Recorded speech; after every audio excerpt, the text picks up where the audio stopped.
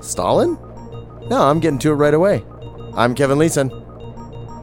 Red Army soldiers. Speed bumps for German airfields. I'm Joe Fulgham. Soviet Photoshop. Now you see me, now you don't.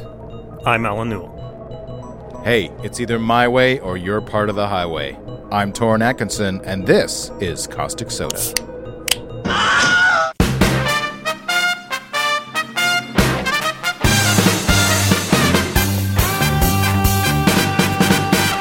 The name Stalin is derived from the Russian word for steel. Joseph Stalin used it as an alias and pen name in his published works, roughly translated to Man of Steel. Joe Steele. That's my new nickname. Yeah, no kidding. And who do we got in the room with us today? We got Alan Newell sitting in. Hello. Welcome back. Hey. It's good to be back. I'm guessing the reason we have you here is because Alan rhymes with Stalin. That's it. That's the whole thing. Mm-hmm.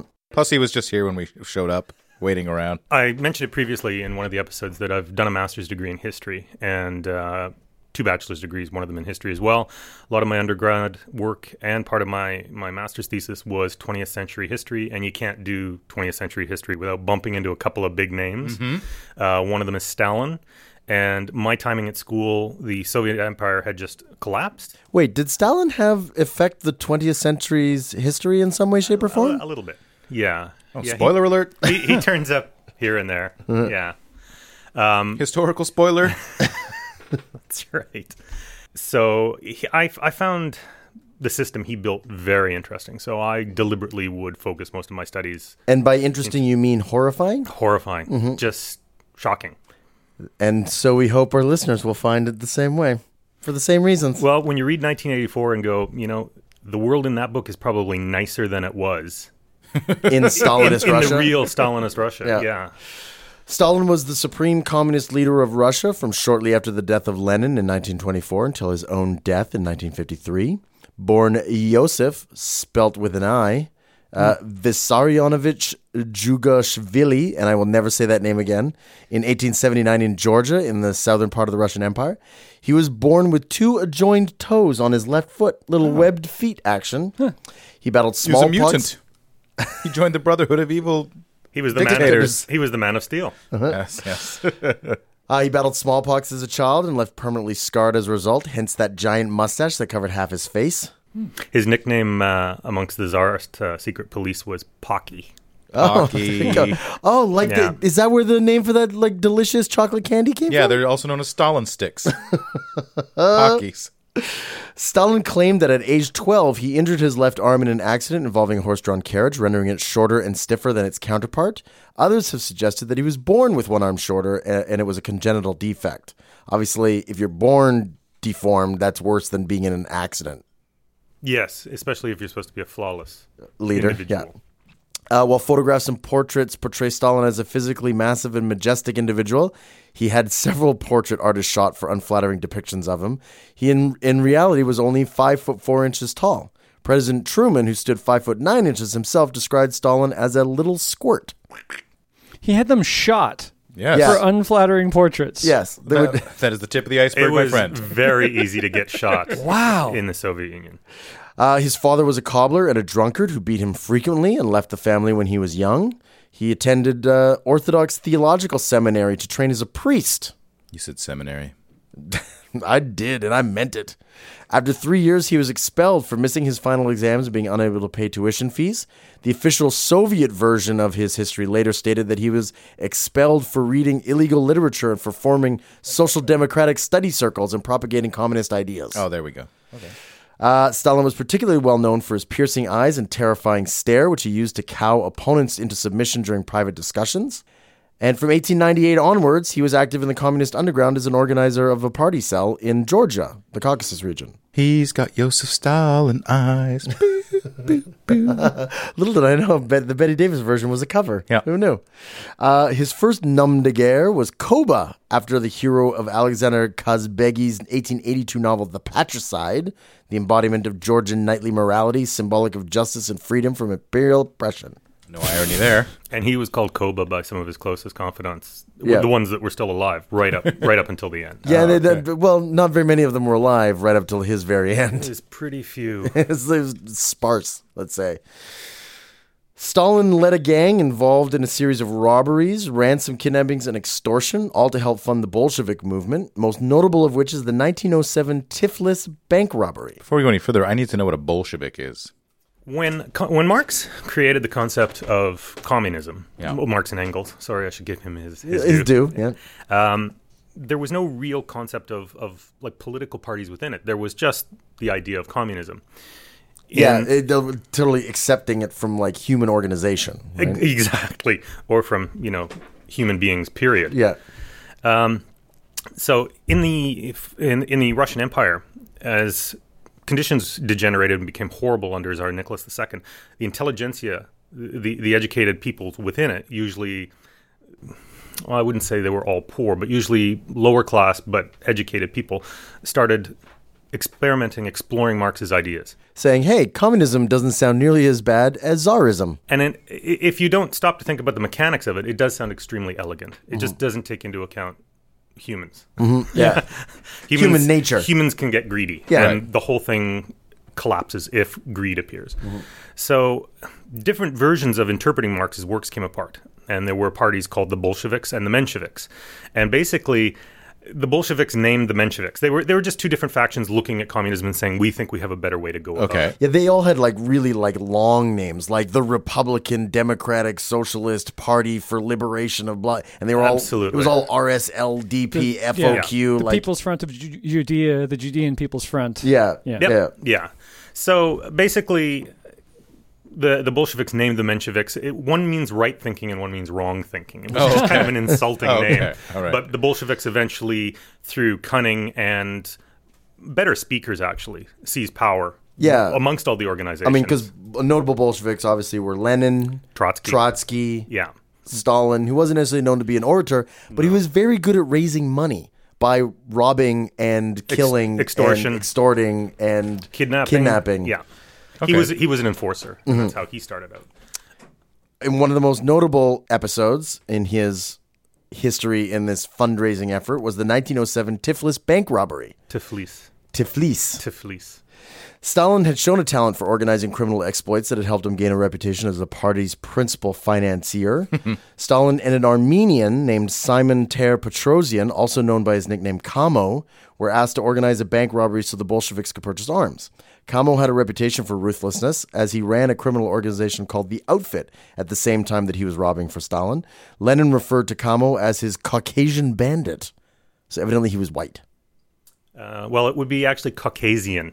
The Caucasus, the Caucasian peoples. What's a Caucasus? The Caucasus, it's a mountainous region in the south, just to the right of Turkey and below Russia. Okay, so does that mean Caucasian and Caucasian are two different words and meanings? Or Well- are they all based on the same thing? Well, they share the same root word. Okay. A Caucasian person, the description nowadays meaning lighter skinned, originally came from the peoples that came from the Caucasus. Okay.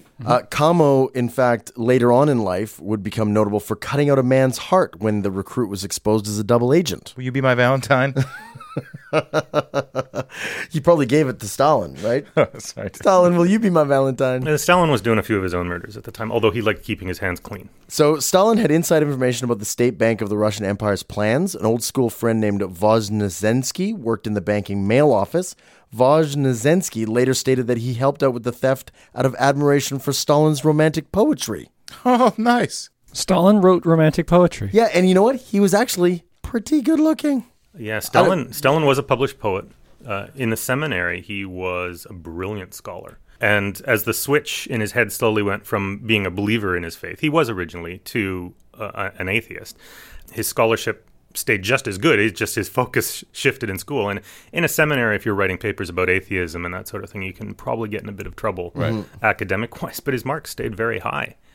Until he got kicked out. So Until he got kicked out. Stalin got a hot tip that there was a large shipment of money being brought to the bank in Tiflis by a horse-drawn carriage. So Kamo and other gang members started smuggling bombs into Tiflis by hiding them inside sofas. Only a few weeks before the robbery, Kamo accidentally detonated a bomb while trying to set the fuse, which severely injured his eye and left a permanent scar. But not so much that he couldn't take place in the robbery a few weeks later. At about 10:30 a.m. in 1907, the robbers hit the carriage with grenades, then began shooting the security men in the public square. The bomb blasts were so strong that they knocked over nearby chimneys and broke every pane of glass for a mile around. Whoa, that's a big grenade. The heist was organized by Stalin, laid out by Stalin, or masterminded. Part of their tactics were to throw the bombs under the horses to disembowel them and blow their legs off. And it worked, apparently. Well, unfortunately, one horse was still alive and actually bolted, pulling the stagecoach along with it, and the robbers were on foot. Money! So they were chasing it and eventually had to throw another grenade that succeeded in blowing off the horse's legs. They got away with 341,000 rubles, which corrected for 2008 US dollars was 3.4 million in US dollars. So a good chunk of change. The attack killed 40 people and injured 50 others, mostly innocent civilians. A witness stated in a police report that Stalin had observed the ruthless bloodshed smoking a cigarette from the courtyard of a mansion. Despite the success of the robbery and the large sum involved, the Bolsheviks could not use most of the larger banknotes because the serial numbers were known to the police. Oh. Lenin organized a plan to have various sympathetic individuals and agents cash the larger banknotes at various locations throughout Europe, but the strategy failed, resulting in a number of arrests and negative worldwide publicity, including the Caucasian bandit himself, Kamo, got taken in Finland. Did he name Stalin and Stalin was arrested and that's that? No, they kept the trap shut. And Stalin actually was very good at prison escapes. He was. There's some interesting... He was, during his career as a party enforcer, leading up to his first meeting with Lenin, where he moved into the higher apparatus of the party, he was sent... he was banished 6 times, arrested, and sent off to the extremes of the country. He was a troublemaker. He was, but he always seemed to make his way back. He'd just leave and come back. And it's given rise in certain, mostly Russian historians, contemporary ones, that he was actually working with the Tsarist secret police. And not that, his entire years as leader of Stalinist Russia, he was a secret, agent of the Tsar, but most of them were at that time. They would just tell the Tsarist police whatever they wanted to hear, get a paycheck, and move on. Yeah, and use that as kind of their sort of day job. Exactly. As an informer. Exactly. And their night job was blowing horses up and raising money for the Bolsheviks. What's funny is they had 2 women in their gang on the bank robbery who were out, parading with parasols to distract the police that were in the neighborhood, because the police had a pretty good idea that a heist was planned. Flashing a leg or something. Showing a bit of ankle. And these 2 women afterwards, they took the money and they sewed it into a mattress of one of the government officials in the village, and he slept on it for several days until they got the money out. So they're scouring the hillside looking for the money and then going home at night and sleeping on it. And then after that, his bed. Oh, I love the way my bed felt for those few days. I wish I knew what happened. So perhaps we see a little insight into Stalin's character in these experiences, where he's a thug and a murderer and an extortionist and a kidnapper and a smoker. A midnight joker. Heavy smoker, heavy boozer, his whole life. Lenin appointed Stalin the People's Commissar for Nationalities and a member of the Communist Politburo. It's a Politburo. Under I was going to say Byzantine, but that's probably a wrong word. Under the confusing network of government systems and offices and positions, there was a Politburo, the Central Committee, and these were the 2 highest levels of government. The ruling bodies. The ruling bodies. Under Stalin, the Politburo was 6 people. The Central Committee was 10, 12 people. So power was really concentrated in just a few hands. Would there be a Canadian or American analog to a Politburo these days? Like the cabinet. Well, I was going to say probably more like the presidents of the 5 big banks in Canada. Yeah, there you go. For a more cynical response. Okay. Yeah, it would be Prime Minister Harper's cabinet. Today would be it. Okay. But the difference with the cabinet in Canada is that there's an actual parliament that sort of like passes all the laws, and the cabinet kind of just drives policy. Whereas everything was in these the hands of these 5 to 12 people. Exactly. There were massive government bodies that took on the day-to-day dealings of government, but realistically, all foreign policy, all internal thought, policy, everything was concentrated just in this. Everyone could fit in one room. So is it short for political bureau? Yes. Okay. Yeah. Oh, they love crushing words together to make new ones. Yeah. Portmanteau words. Portmanteau words. Mm-hmm. If you read 1984, like mini true and all the different terms like that in Newspeak are based on what was going on there. Even though Trotsky was the People's Commissar of War, Stalin led several Red detachments personally in the civil war against anti-communist forces. It's during this time that tensions between Stalin and Trotsky reached its peak. Stalin would have villages burned in order to intimidate the peasantry into submission and discourage bandit raids on food shipments. In May 1919, in order to stem mass desertions on the Western Front, Stalin had deserters publicly executed as traitors. Sure. That's not entirely unusual for the era, though. No, yeah. Oh, no. Stalin ordered the killings of former Tsarist officers in the Red Army as counter-revolutionaries, which deprived the army of its most experienced officers and a policy that Trotsky vehemently opposed. According to one account, Stalin sealed dozens of officers inside a barge, which he then had sunk. The official report declared it as an accident. Mm-hmm. Oops, we accidentally barred the doors from the outside. No, I think they were just having a party, having a few beers. They got a little bit soused. The barge sunk, and none of them could swim. Right. Sadly, it seems Soviet Russia was very accident prone. And the doors and windows were nailed shut. Damn the luck. Because when you throw a party, you nail all the windows and doors shut so that interlopers can't get in to ruin your party. Right. That's right. Mm-hmm. That's how it works. Well, nowadays we just chain the doors in nightclubs. Yes. Yeah. Call back to urban fires.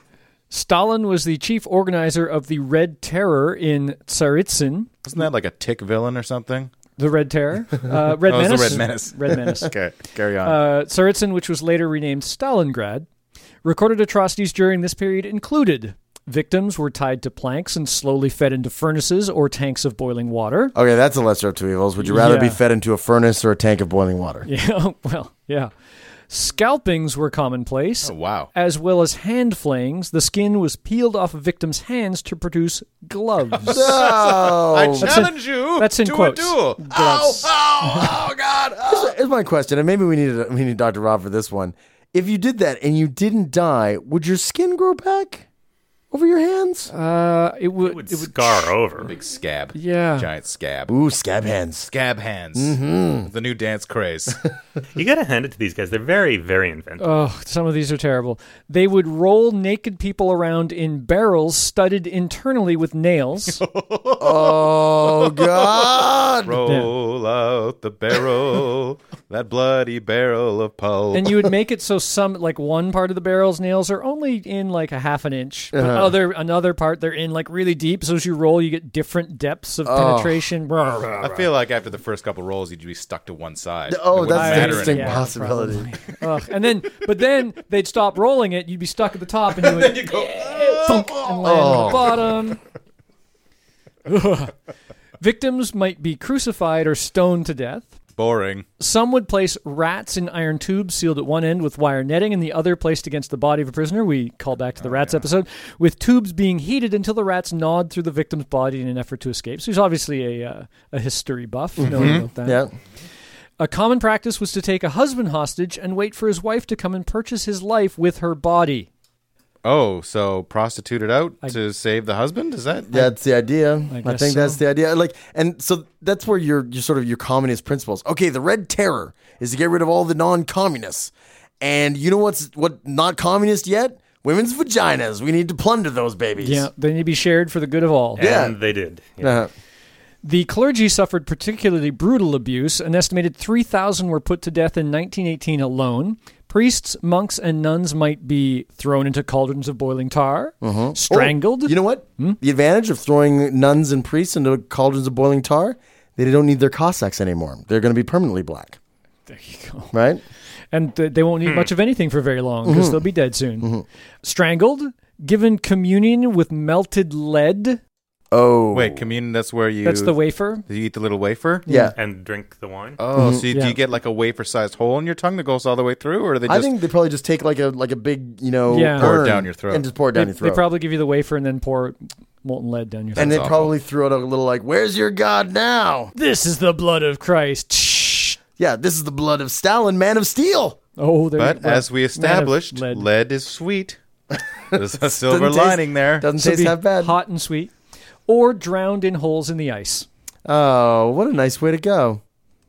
I tell you, with all the other options, yeah, That I'd would be take- the one that I would choose. Yeah, exactly. Yeah, and I don't like cold, and I would still choose that. No, and eventually they just exhausted themselves and just shoot them. Yeah. Just shoot them. Yeah. You know, all this crazy creative stuff is just so much work, and it's not really that fun. Been there, done that. Shoot 'em. So in 1922, Lenin suffered a stroke, and Stalin was appointed general secretary to the party central committee and acted as Lenin's intermediary with the outside world.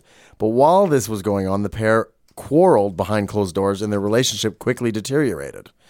Lenin, in fact, dictated increasingly disparaging notes about Stalin. He criticized his political views. He said he had rude manners. He had excessive ambition, and even suggested that Stalin should be removed from the position of general secretary. But guess what? Nobody saw these notes.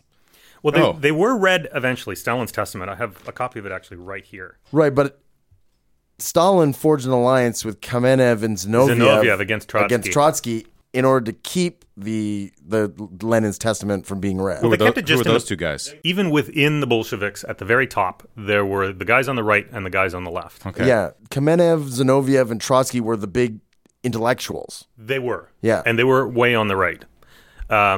So what Stalin would do is he would link up with a couple guys on the right to knock off guys on the left, and then quietly go to the guys on the left to knock off guys on the right. Okay. And nobody knew he was doing this. If you saw the HBO film on Stalin, a 3-hour-long TV movie. epic, Yeah. there is the scene where they're about to read, or where they do read Lenin's testament, and it says, basically, Comrade Stalin, having become Secretary General, has unlimited authority concentrated in his hands, and I am not sure whether he will always be capable of using that authority with sufficient caution. Right. And then, yes, it goes on and it says, Stalin is too rude. So these weren't heard at the necessary time? Well, they were, actually. So Stalin's sitting there. He already knows how this is going to play out because nothing surprised Stalin. He had everything taken care of. This is a very small room. Very There's small room. Only a handful of people in this room. Trotsky's sitting with... And they're talking about reading it out to the General Assembly. Exactly. Like basically releasing it publicly. To everyone. Krupskaya, Lenin's wife, who hated Stalin because he called her all kinds of horrible names, sitting with Trotsky, goes, here's your chance, get up, you can sink him. And he goes, no, let Zinoviev speak. And Zinoviev gets up and goes, Stalin's great, we've got to keep him. Lenin was sick and old and didn't know what he was talking about. Yeah. And Trotsky's was outmaneuvered, and he just kept losing the maneuvering game. Because Trotsky's allies had always been Kamenev and Zinoviev. Like they were the same. They were allied politically. They were allied intellectually. They all knew each other for decades, and that they'd always been on the same side. And somehow Stalin convinced them to turn on Trotsky. Well, they thought Stalin would be easy to knock off once they had consolidated power in their own hands. Exactly. In 1924, Lenin died, and a power struggle began. But seeing as how Stalin had already been general secretary for the previous 2 years, he had pretty much effectively consolidated enough power to ensure continued control. One interesting note I had in this period, in 1927, Stalin requested medical help for his insomnia, anger, and severe anxiety disorders. His doctors diagnosed him as having a typical clinical paranoia and recommended medical treatment by being sent to a sanitarium and stuff like that. And the next day, the chief psychiatrist and all of his assistants died from poisoning. It's another one of those Soviet accidents. It's terrible. Well, I like the fact that they go, you know what? You're really paranoid right now. You could use a break. Let's send you off to a mental hospital where you can take some medication and take a break and get it easy. Because you're kind of you're suspecting people who aren't guilty of things of being guilty of things. And the very next day, all of them are poisoned to death. Yeah. He should have taken a step back and go, oh, wait a minute. That was something paranoid that I just did right there. I really do need a break. Well, in for a penny, in for a pound. Yeah. So right about this time is when Stalin started to institute his economic policies of strict centralized planning called the 5-year plans. The immediate effect they had on the Russian economy was devastating the economy and resulting in mass famines, most notably in Central Russia and the Ukraine. We deal with this at length in our famine episode. Mm-hmm. It's called the Holodomor. So I encourage anybody who wants to know more about this period, go and check out the famine episode from a few seasons ago. Popular resistance to Stalin's policies of nationalization of private lands and collective farming by independent farmers known as kulaks brought about brutal retaliation. Millions of kulaks were either forced off their land or executed outright. And this policy effectively turned Russia from an agrarian to industrialized society incredibly fast. But the cost of it was the resulting deaths in around 6 to 10 million peasants from the period 1926 to 1934. Yeah. Wow. Don't really know how many. Mm-hmm. No, there's no numbers. And numbers that do exist were often inflated to impress the Central Committee. Mm-hmm. What year was this? This was a spanned a period from 26 to 34. Oh, okay. Yeah. Yeah, the 5-year plans, that 2 successive back-to-back 5-year plans. Well, there were a total of 13 5-year plans. Oh, okay. But the big in the ones. entire history. Exactly. Yeah. I mean, the last one ended as the Soviet Union collapsed under Gorbachev. He shut down the last 5-year plan. Most 5-year plans didn't succeed, but the earliest ones usually Unless did. by success you mean killing 10 million peasants. Well, that's it. If you can squeeze enough blood out of the workers to grease the machines, everything's, quite good. The plans were shockingly brutal. I mean, they were very successful. They began, Stalin gave a speech, and he said, "We are 50 or 100 years behind the advanced countries. We must make good this distance in 10 years. Which he effectively did. He did. By 1940, by the time World War II rolled around, they were getting close to on par with the other westernized powers. They had a steel industry, an iron industry. They had electrification in most of the major cities. They were building hydroelectric dams, cities beyond the Arctic Circle, massive canal systems, phenomenal highway systems. Well, you need lots of gulag prisoners to dig all those trenches, so lots of people had to go to the gulags. And that's how it worked. We're building a hydroelectric dam. We need 46,000 prisoners. And we're going to arrest 46,000 people. yeah. So a kulak is just an urban farmer. No, Well, a wealthy farmer. successful. Yeah. They're often described as the most able farmers, which meant they were doing better than everyone else around them. And that's not allowed. Well, it isn't. Kulak actually in Russian means fist. So it kind of means tight-fisted is Right. the way it was looked at. So these people were simply rounded up and sent to gulags or banished, beyond the edge of the country. Just because they're too successful. Well, they Exactly. wanted their farms, too. Right. Okay. Well, you can't be independently successful in a true Communist communist paradise. They were also, in the earliest stages of it, against collectivization of the farms Right. because that Because- simply doesn't work. Well, and not only that, their farms were successful, and they were going to get lumped in with the unsuccessful ones. Exactly. Right. And so a lot of slackers and people with grudges took the opportunity to inform on people they just didn't like. Right. And he was gone the next day. Do you want to talk about the Kirov incident? I was just going to mention 2 things about the 5-year plans, about Okay. how brutal they are. Yeah. One of the construction projects was the Moscow Canal. It's 128 kilometers in length, and it connects Moscow basically with 5 seas. So it was wonderful for economy and business and that. However, it was built at certain numbers of times. People were actually only using their hands. There were no tools. So they would just run people through, work them to death and replace the bodies the next day with more arrests. 22,000 prisoners died building that canal. Wow.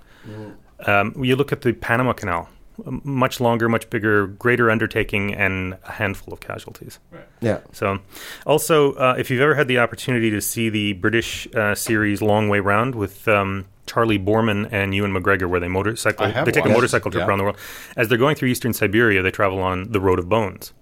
And this was a highway, again, built in Siberia by prisoners working with hands, rocks. The ground is in permafrost. So when the workers died, they would just seal them up in the road, tar over it, and keep going. So this entire highway, which is 1,900 kilometers long, is festooned with human remains, the Right. full length of it. Right. And the people were just disposable. And that's hydroelectric dams, the same thing. Pave your road with skeletons. Who knew? You get good traction.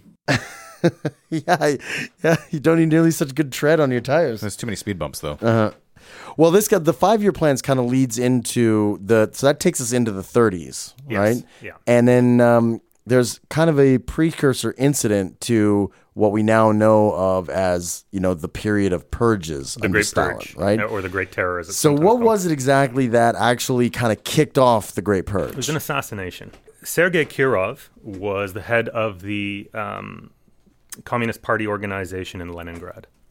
He was extremely popular, a good-looking man, very successful with the ladies, a brilliant thinker, and a sportsman. I mean, he presented Stalin, if you saw that film again, he gives him a polar bear, and Stalin goes, "How far were you from it when you shot it?" And he said, 10 meters. He was very brave, very brash, and everyone loved him, except Stalin, who saw him as a threat. Well, yeah, because of course, Stalin's kind of like king, king shit, right at the heap of the communist pile, and you got this like good-looking, fast-talking, womanizing guy who likes to go out and shoot polar bears coming up the ranks, running the party organization in one of the most important cities in the empire. Exactly. And then, Leningrad. And he's palling around with Stalin, and Stalin's just thinking about how do I get. And rid he's of this? publicly disagreed with Stalin over Right. matters of policy. So that's not conducive to health. It's not a good idea. On October 15th, According to former NKVD officer and author Alexander Orlov, Stalin ordered the assassination himself. They recruited a guy named Leonid Nikolaev for the job. On the 15th of October, Nikolaev entered the Smolny Institute where Kirov worked, but was arrested after a guard found a revolver in his briefcase. 2 hours later, Nikolaev's briefcase and loaded revolver were returned to him, and he was told to leave the building immediately. Nikolaev comes back. He's still got his gun.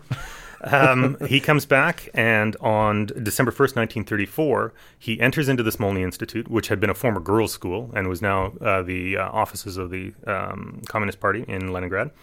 He makes his way to the third floor. No security guards, no one stops him, and he just kind of leans against the wall. Kirov comes in with his one bodyguard, who was an older gentleman who also would make his lunch. So not the most frightening of bodyguards. Like bodyguard / butler? Exactly. Yeah. And he actually buttles off to go make lunch. So And his name was Commissar Borisov. Right. So Kirov's alone. All the guard detail had been removed. The 4 guards, he had his guard detail stripped down by Stalin down to 4 people. Right. None of them were around him. There are theories that there were other guards somewhere in the building, but there was nobody between him and the hitman. Well, I read somewhere that those other security personnel that were in the building all happened to be NKVD agents. Yes, who worked for Stalin. And also were the guys who hired Nikolaev to assassinate Kirov. If it's true. Yeah, If it's true. Yeah. So Kirov walks past Nikolaev. Nikolaev leans out from the edge of the wall and fires right into the back of Kirov's skull. Down he goes, dead. Huge hullabaloo. It's a very effective propaganda if it was a murder. In his secret speech in 1956, Khrushchev, when he's starting the de-Stalinization process, actually mentions just what Kevin had said about Nikolaev and having his gun returned to him. And he squarely at that time laid the blame at Stalin's feet for the assassination. And that was when? That was 1956. That was after Stalin's death. But since then, new documents have come out. Khrushchev was trying to consolidate his own power at the time, so he had certain things he had to do as well. So it's not quite certain. It looks quite likely. Well, let's look at some of the specific things that happened shortly after the assassination. All right. Commissar Borisov, the bodyguard butler, died the day after the assassination while falling from a moving truck that he was riding in with a group of NKVD agents. On his way to be interviewed about the assassination. Yeah. Oh, I see. He fell from the truck because he was a doddering old man. No one else no one else was injured in the car accident. Borisov's wife was committed to an insane asylum. Nikolaev himself was interviewed by Stalin personally, which would have been incredibly unusual for the head of the state to interview an assassin in an investigation. To get on a train and race to Leningrad to interview the guy himself. Nikolaev was tried alone and in secret and then sentenced to death on December 29th, merely 28 days after the incident, and shot the very same night. Nikolaev's wife was executed 3 months after her husband. So if he did hire him, he then double-crossed him and shot him? Or did they fake his death? No, there's a double crossing and shooting. Okay. There weren't a lot of fake deaths in Stalinist Russia. No. Nikolaev's mother, brother, all these people that have been unaccounted for. That was well, you just kill somebody else and go, "That's him. I shot him in the face," and then the guy goes off and lives somewhere else. Oh, like his wife and his mother and his brother and his sisters and a cousin and some close friends who were all arrested and executed as well? He needed his friends near him in his new life. Of course. This is like... the witness relocation program. Yeah, it's gone amok, right? The assassin relocation. We're just going to move the whole town. Or maybe this is more like a Viking funeral where they're all being shot so they can be in Valhalla together. Instead of renaming all the people and moving the people, we're just going to rename the town. Right. Yeah. Save time and energy. 104 defendants who were already in prison at the time of Kirov's assassination and who had no demonstrable connection to Nikolaev were found guilty of complicity in this fascist plot against Kirov and were summarily executed. So convenient finger-pointing on the part of Stalin to get rid of some political enemies that he hadn't figured out how to get executed yet. So there's a lot of these signs that maybe this was a concerted effort to get rid of Kirov. Yeah. It's one of those things where if you're sitting in a room full of academics, they'll go, well, there's no exact evidence, blah, blah, blah, blah, blah. Thing ends, everyone goes out, has a drink, and goes, oh my God, he's so guilty. We know he did it. Yeah. There's no smoking gun. There's no document of Stalin signing saying, hire Nikolaev and then kill him and his entire family. Right. At the very end of the Soviet Union, 1989, Gorbachev put together a commission headed by Yakovlev to actually look into it. And their conclusion was, we don't think he did it. So that was the last official say from the Soviet Union. That Stalin wasn't involved. That Stalin wasn't involved. So maybe he really did like Kirov, and that's why he wiped out all of Nikolaev's friends and family. There you go. As a little vengeance. That's possible. As he snickers. He so did it. He so did come it. on. When World War II was over, Uncle Sam said, boys, go home. No one had to twist my arm, I came back across the foam. Now things are in a mess again, the world is all agog.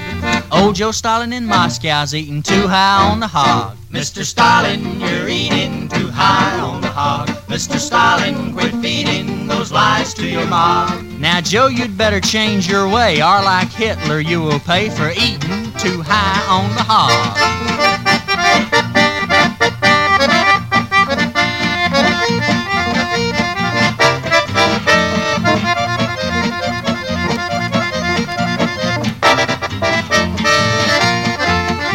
Now, old Joe's getting up in age, but they say he ain't so dumb. He knows all about ships and tanks and maybe atom bombs. If he keeps eating like he is, at his own discretion, one of these days he's gonna wake up with American indigestion. Mr. Stalin, you're eating too high on the hog. Mr. Stalin, quit feeding those lies to your mob. We know that you've got armies, and we know that they're big, but don't forget the ham is close to the tail end of the pig.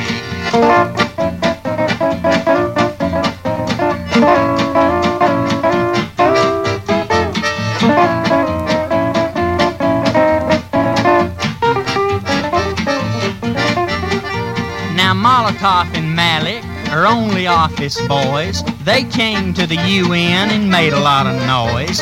They're only taking orders that come across from you, but your hammer and sickle just won't fit our red, white, and blue. Mr. Stalin, you're eating too high on the hog. Mr. Stalin, quit feeding those lies to your mob. Now listen, Joe, you know that you aren't used to eating meat. Act your age, be yourself, stick to Kremlin wheat. Mr. Stalin, you're eating too high on the hog. Mr. Stalin, quit feeding those lies to your mob. Now we aren't hunting trouble, but we ain't never run. Let's all live and let live, Joe. Remember the rising sun?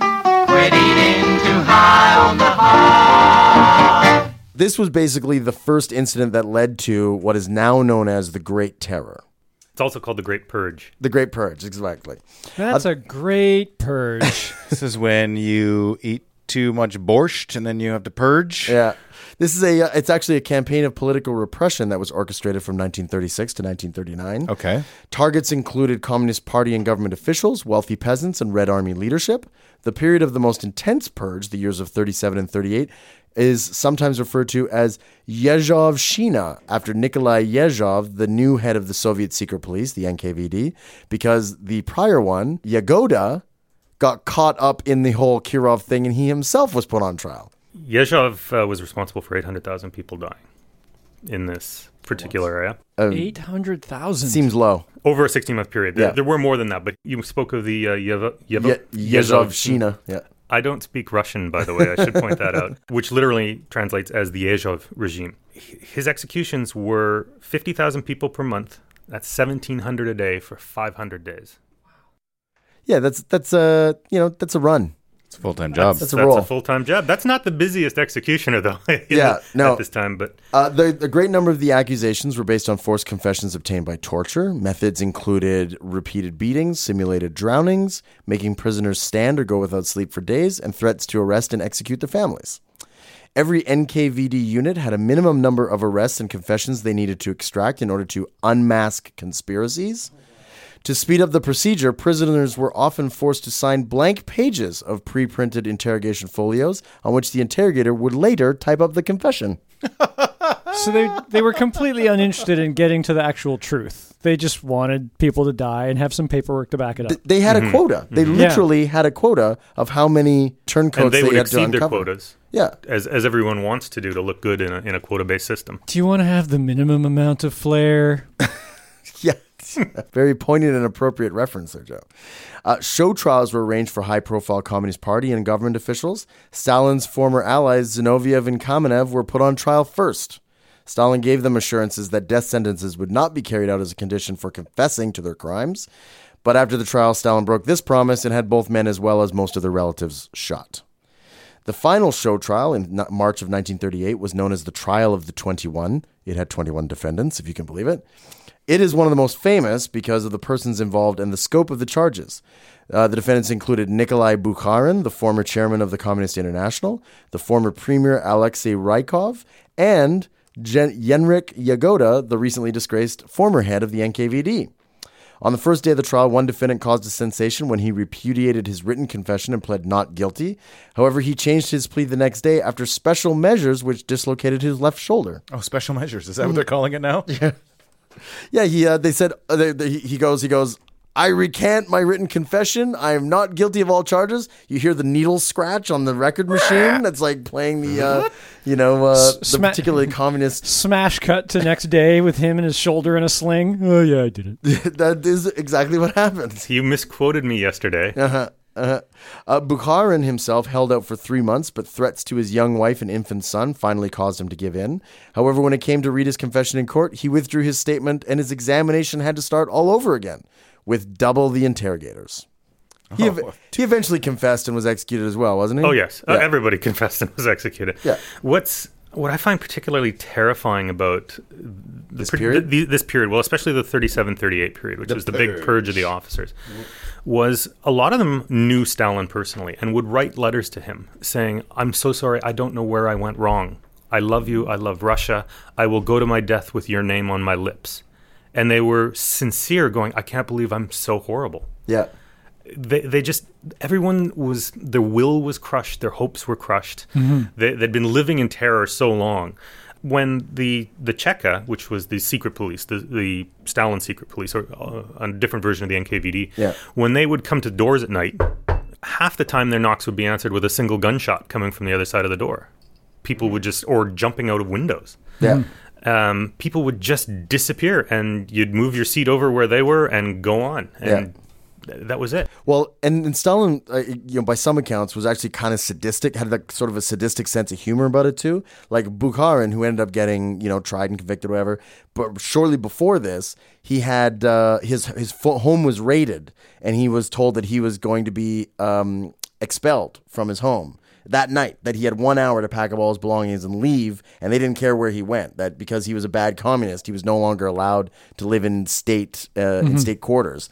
And then, so Bukharin is sitting there about to be expelled, and the phone rings, and he picks it up, and it's Stalin on the other end saying, hey, Bukharin, what's going on? He's like, the secret police are in my house. They're telling me I'm going to be expelled. He's like, that's outrageous.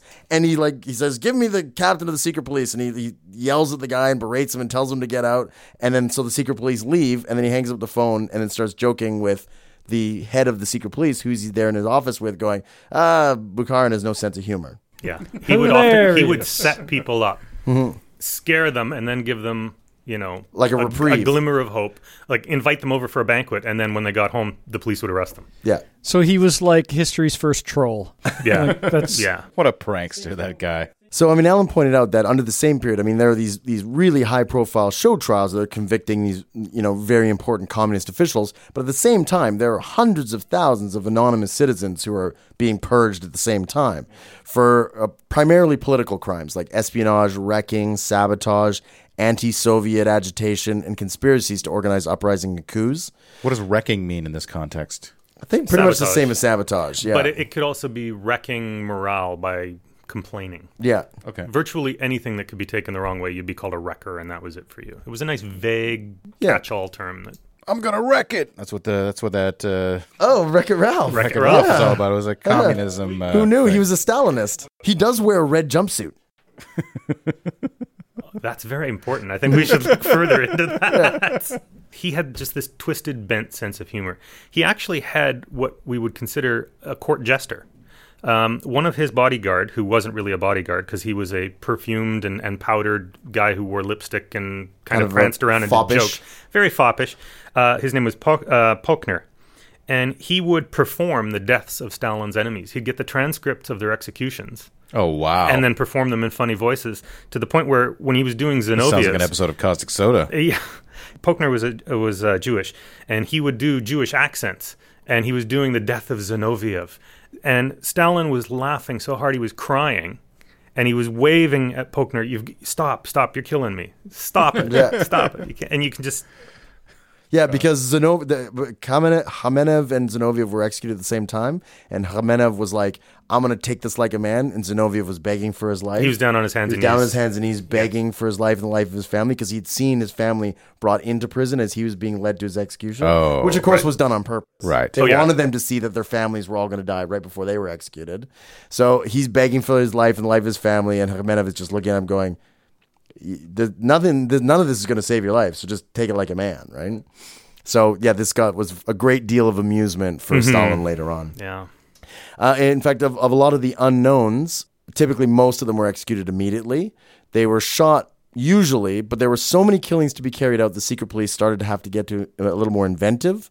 One particular NKVD agent, for example, suffocated batches of prisoners with engine fumes in an airtight execution chamber camouflaged as a bread van. So what he'd do is he'd load all these convicted up in the back of this airtight bread van, which had a pipe from the exhaust piping into the chamber. Piping the smell of freshly baked bread. Baked carbon monoxide. Delightful. He would seal it up, and then he would drive out to the field where they would bury the bodies, and by the time they got there, they would all be dead. Yeah. So they had to drive them there anyway, so why not use the truck to do it? Yeah. Ironically, this method was later implemented by some extermination camps for Nazi Germany. Yeah, I kept thinking that, wow, Germany must have heard about a lot of this, because it seems like they've picked a bunch of it up. And of course, anyone who was convicted who wasn't killed outright were just sent to the Gulag labor camps. Right, because they did need the bodies in the Gulag labor camps. It's important to note that a lot of non-Russians were also targeted during the Great Terror. American immigrants to the Soviet Union who had emigrated at the height of the Great Depression to find work were routinely rounded up. Many of these Americans would show up at the U.S. Embassy to ask for passports so they could get out of the Soviet Union. Almost all were turned away because, of course, they were now branded as communists or communist sympathizers, only to be arrested outside by waiting NKVD agents and taken to Butovo Field and shot. There was the Polish Operation, which was the name of an NKVD program explicitly tasked to find Polish spies inside the Soviet Union, but was interpreted by agents to mean absolutely all Poles. This operation resulted in the execution of 111,091 Polish people. In Leningrad alone, 7,000 citizens were rounded up and executed within 10 days of their arrest. NKVD personnel gathered people with Polish-sounding names from local telephone books in order to speed the process. Efficient. Stalin himself wrote an order that demanded agents keep on digging and cleaning out this Polish filth. Children of victims were put in orphanages and brought up as Soviet with no knowledge of their origins. All possessions of the accused were confiscated, leaving the extended families with nothing to live on, which usually sealed their fate as well. No money, no property, nowhere to live, and a lot of them would die from starvation and exposure. As well, intellectual pursuits were targeted and given political motives to justify being purged. Not role-playing games. No, those were exempt. The most interesting one I found was the Meteorological Office was violently purged in 1933 for failing to predict weather that was harmful to crops. I was going to say for not having enough meteors. Stalin only once ever had an actual Monday to Friday job, and it was working as an assistant in a meteorological office. I hated those guys so much. I get the feeling, yeah. Sunspot research was judged un-Marxist, and 27 astronomers disappeared between 1936 and 1938. Sunspots are anti-communist. Speaking of the personal nature of some of Stalin's purges, a philosopher named Jan Sten was Stalin's private tutor from 1925 to 1928 when Stalin was studying Hegel's dialectic. Stalin received lessons twice a week but found it difficult to master even some of the basic ideas, which led him to develop an enduring hostility toward German idealistic philosophy, which he called the aristocratic reaction to the French Revolution. And in 1937, Sten was arrested on the direct order of Stalin, who declared him a chief of the Menshevizing idealists. And on June 19th, Sten was put to death. Yeah, Stalin, he signed... Oh, they have about 40,000 death warrants with Stalin's signature on them. He usually must have just had a stamp after a while. Just a rubber stamp, yeah. He had ballerinas sent to be killed because they were un-Marxist. Right, because they were doing like Swan Lake or some shit. Something wrong. Ballet, I mean, honestly. Of course, writers, poets. You were walking on Anybody eggshells. who had a higher education, basically. Exactly. Stalin did fancy himself a writer. He had been a successful poet in his youth. He was very good at flower arranging. He was very, very good singer, actually. So he had a love affair with the arts, but He had a love affair with his own arts and not the arts of others, perhaps. well, even with others. But of course, he was so hot or cold, and you didn't know which way his moods were. You'd make part 1 of a 2-part film, and he'd love it, and then you'd make part 2, and he'd shoot you. Yeah, like Eisenstein was forbidden to actually make part 2 to his his historical epic. But he would reward artists. They would live in the best accommodations, have the best food Until they went he shot wrong. you. Yeah. And you would find yourself in the gulag teaching prisoners to read and write.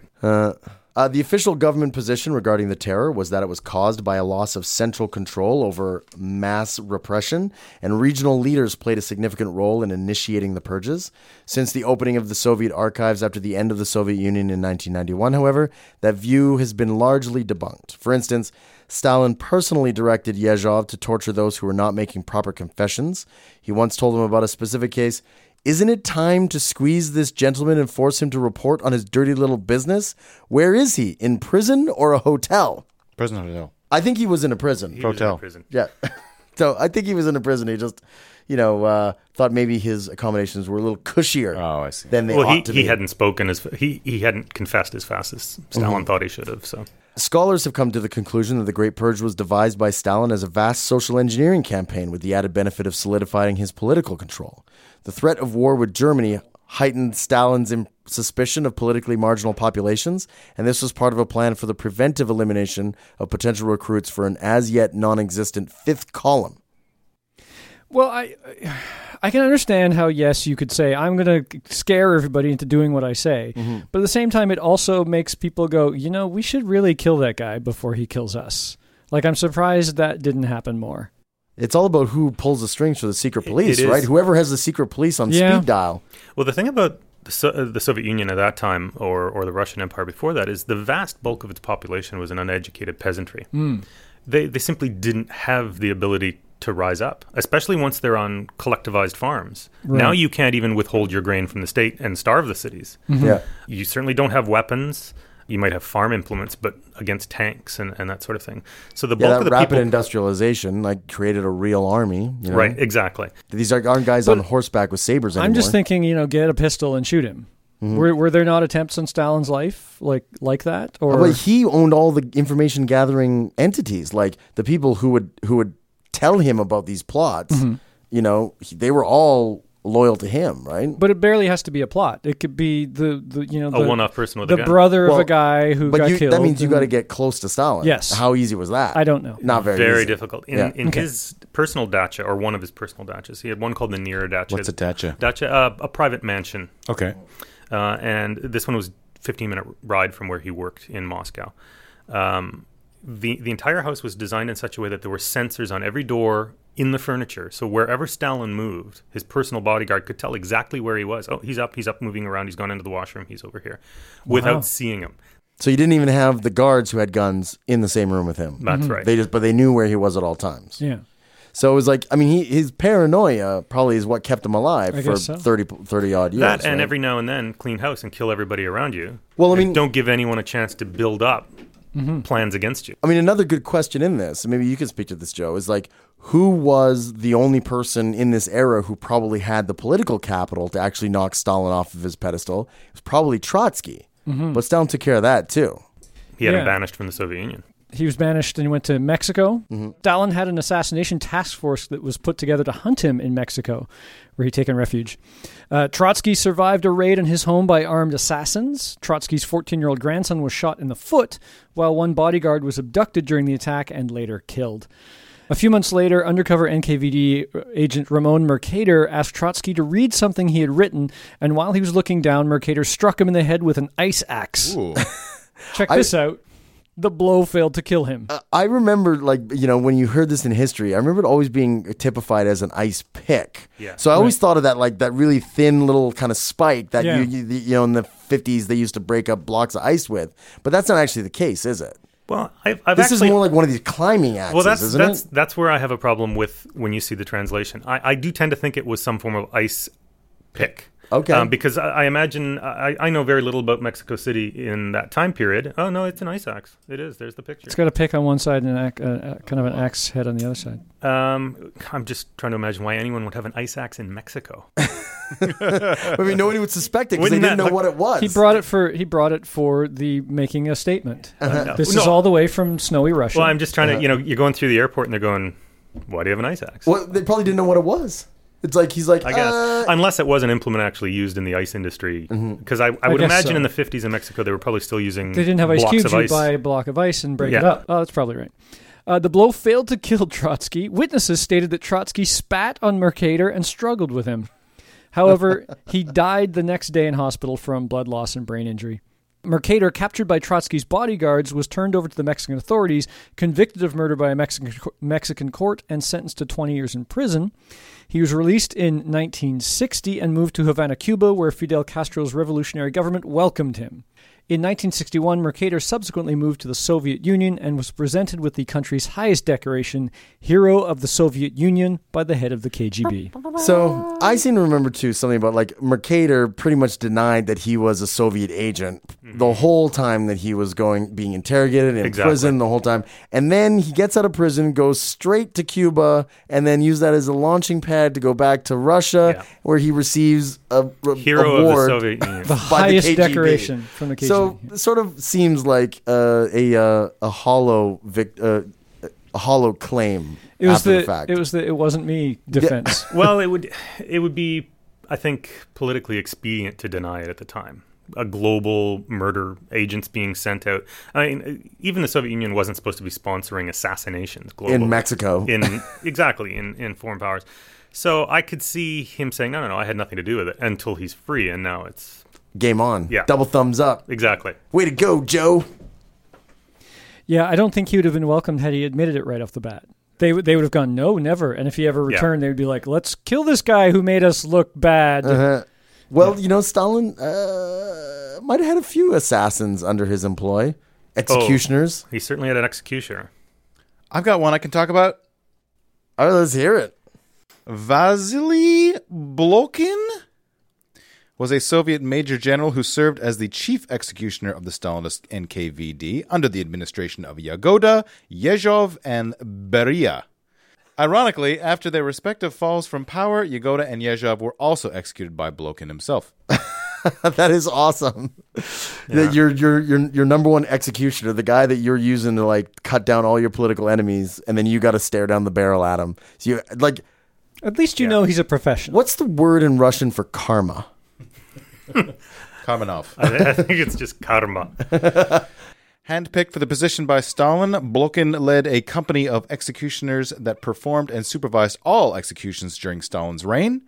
Blokin was entrusted with every major execution under Stalin's regime and personally executed tens of thousands of prisoners. Well, when you're executing millions, tens of thousands is kind of just a drop in the bucket, right? Yeah.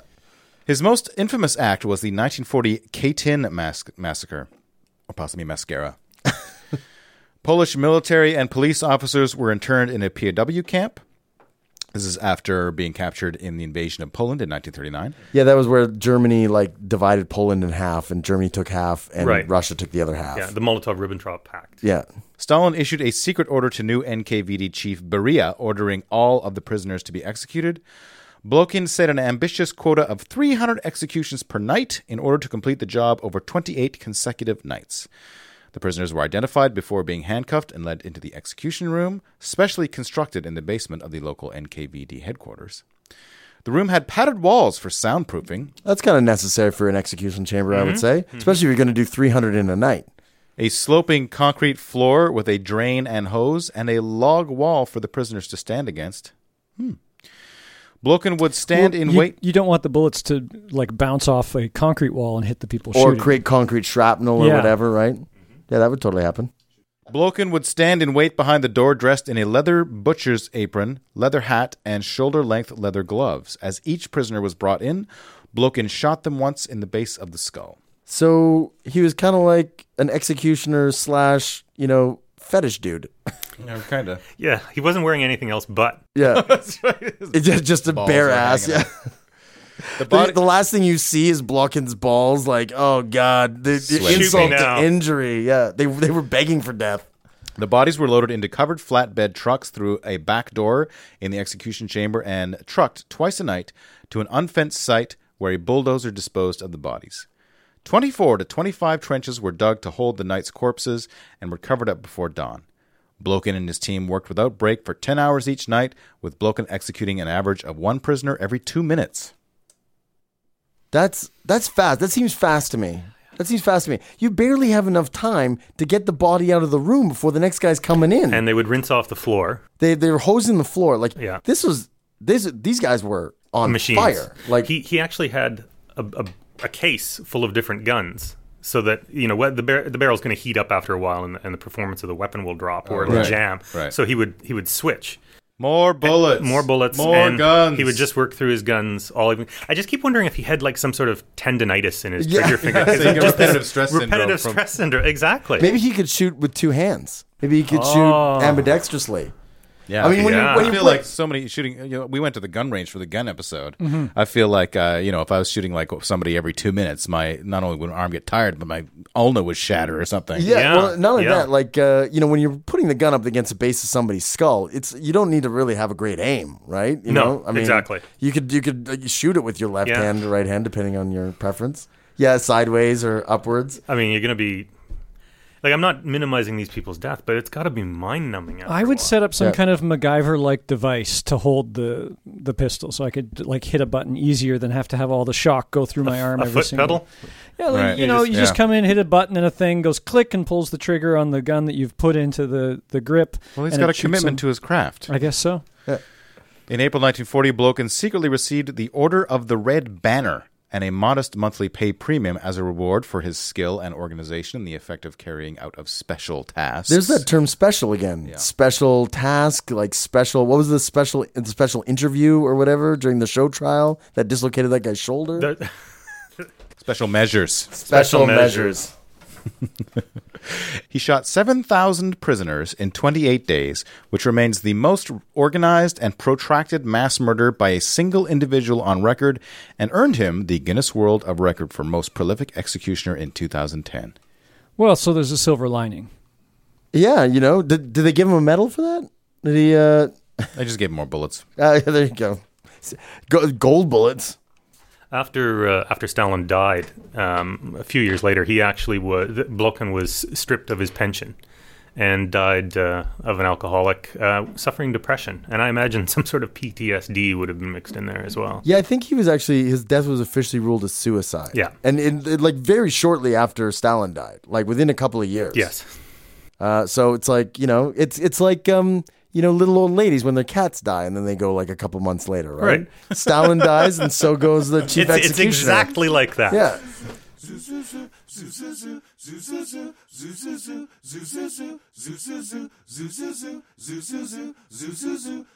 such a weird feeling to know you're alive. It's such an awful feeling. You're dying inside, and when you wake up, start to say, I hope I don't go crazy today.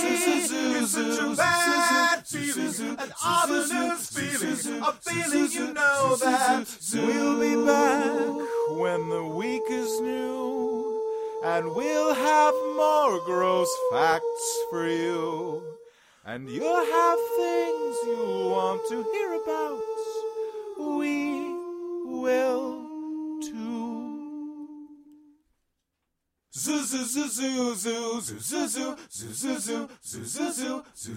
Caustic Soda was recorded by Mike Leeson while undergoing buckyball therapy. To comment on episodes, make donations, and for links, images, videos, and show notes, visit causticsodapodcast.com. Rate and review us on iTunes. Visit us on Facebook. Tweet us on Twitter @CausticPodcast. Or email us at info@causticsodapodcast.com. Thanks for listening.